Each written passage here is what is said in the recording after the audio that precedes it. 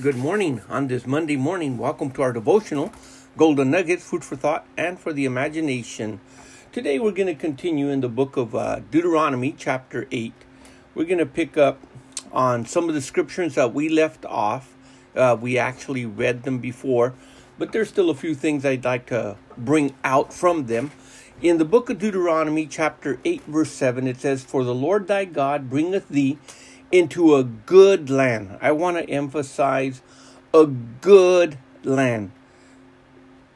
There was a man one time that was rich, and he came to Jesus and he said, "Good Lord." And of course Jesus said, "Well, there's none good but God." And the truth of that is, even our works, nothing is good apart from Christ, apart from his righteousness.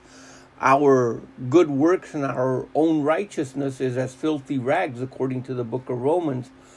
But God is good, and all that he does is good.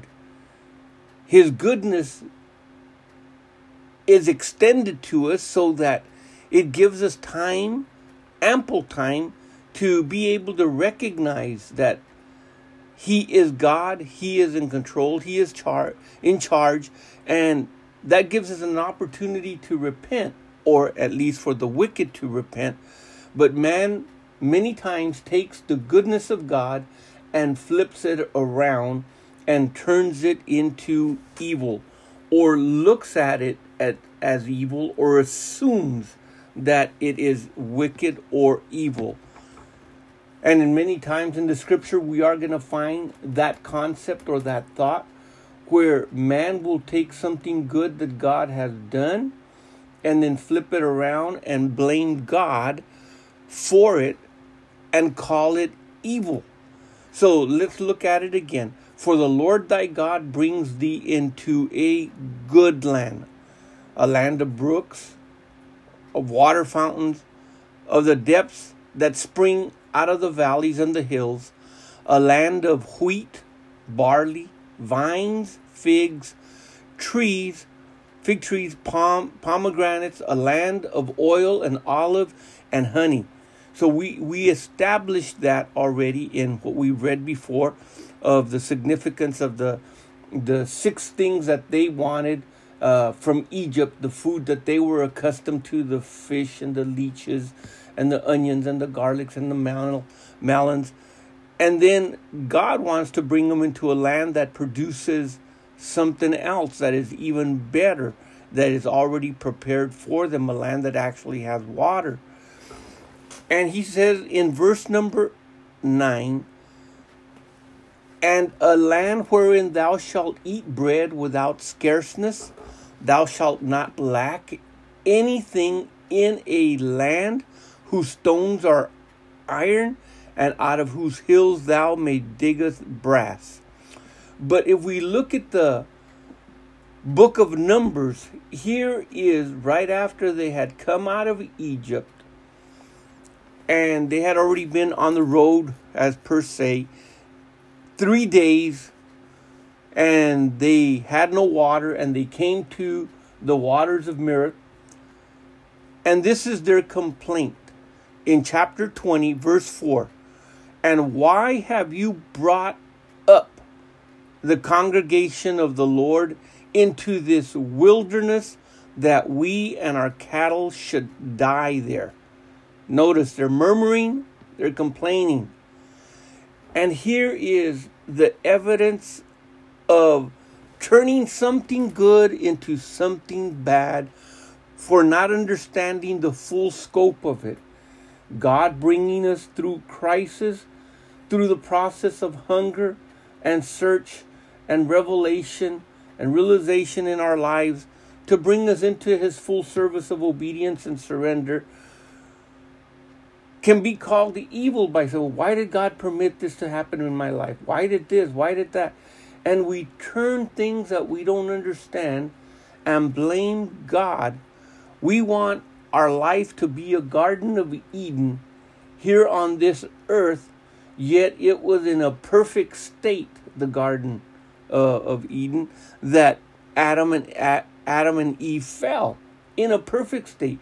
Yet you have Jesus in the wilderness for 40 days and 40 nights, fasting and praying.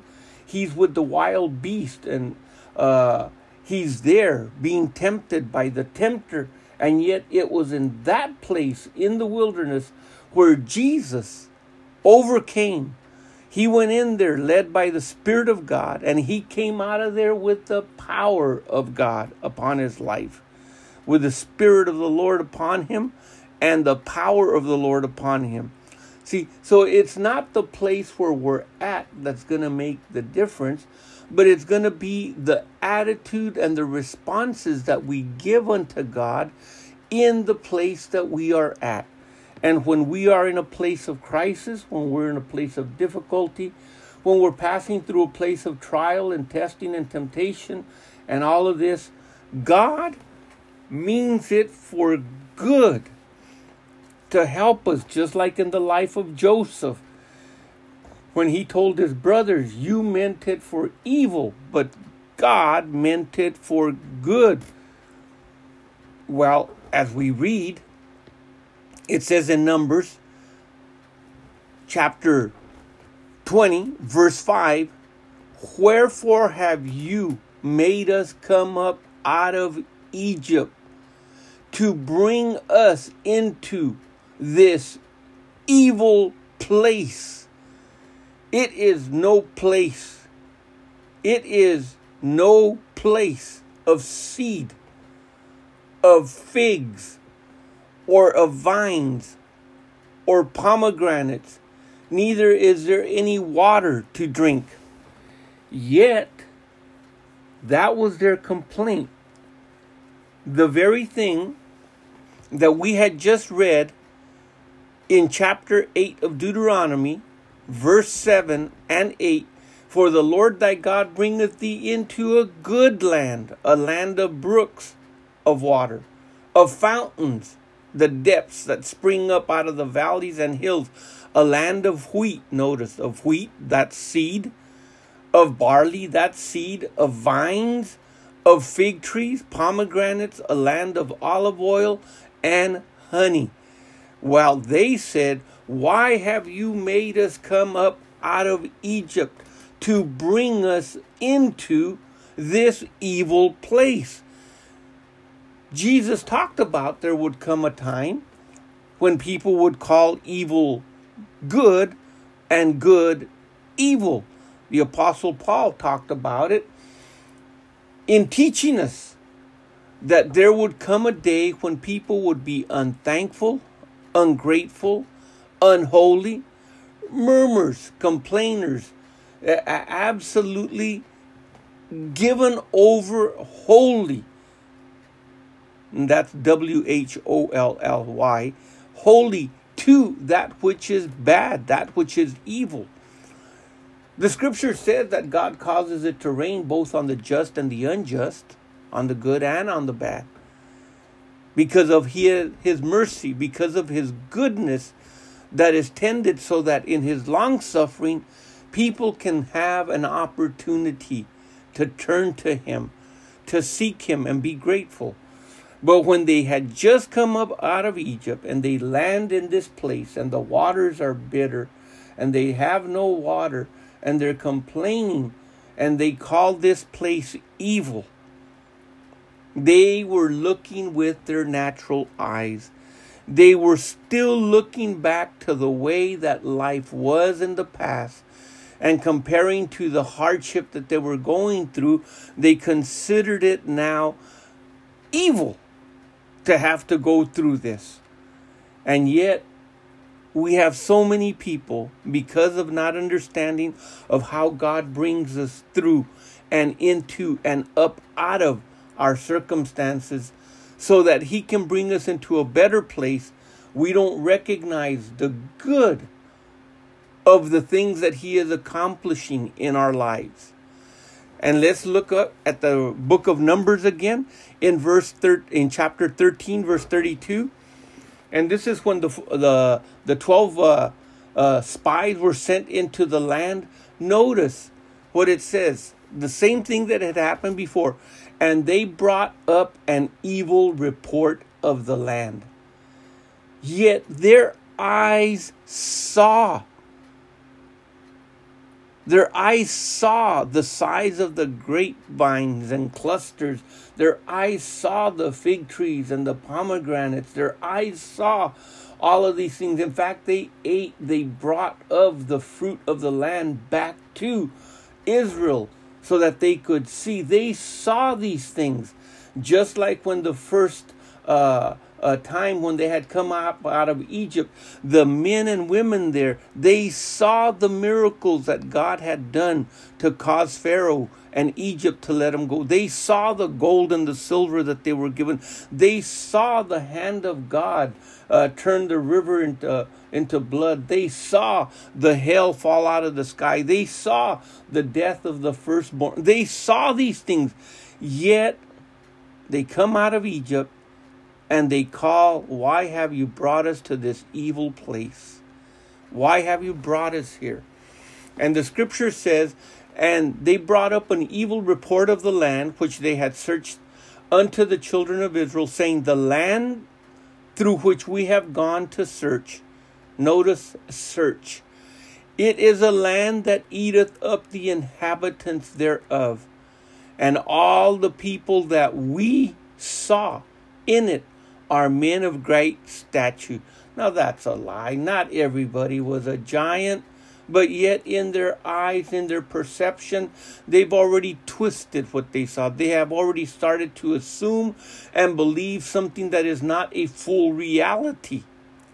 The reality is what the Word of God says. And they returned from searching of the land after 40 days.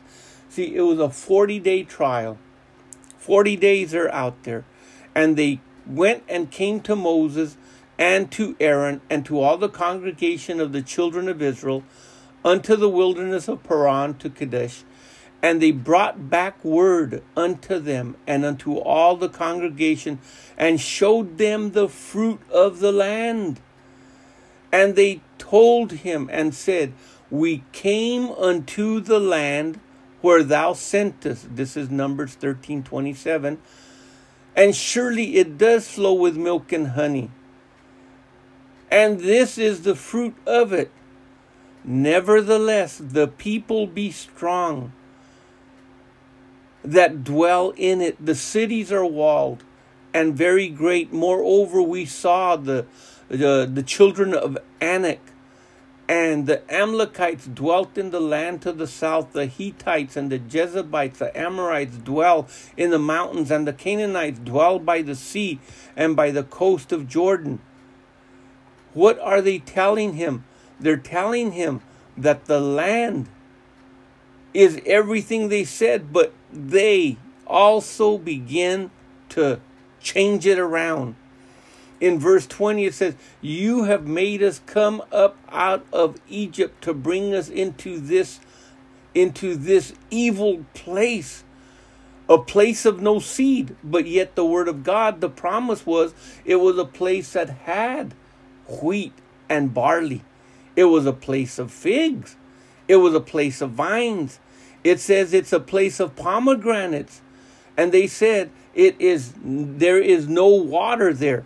So God said in his word exactly 7 things that were there, including the type of water. And they said, nope, the place is evil.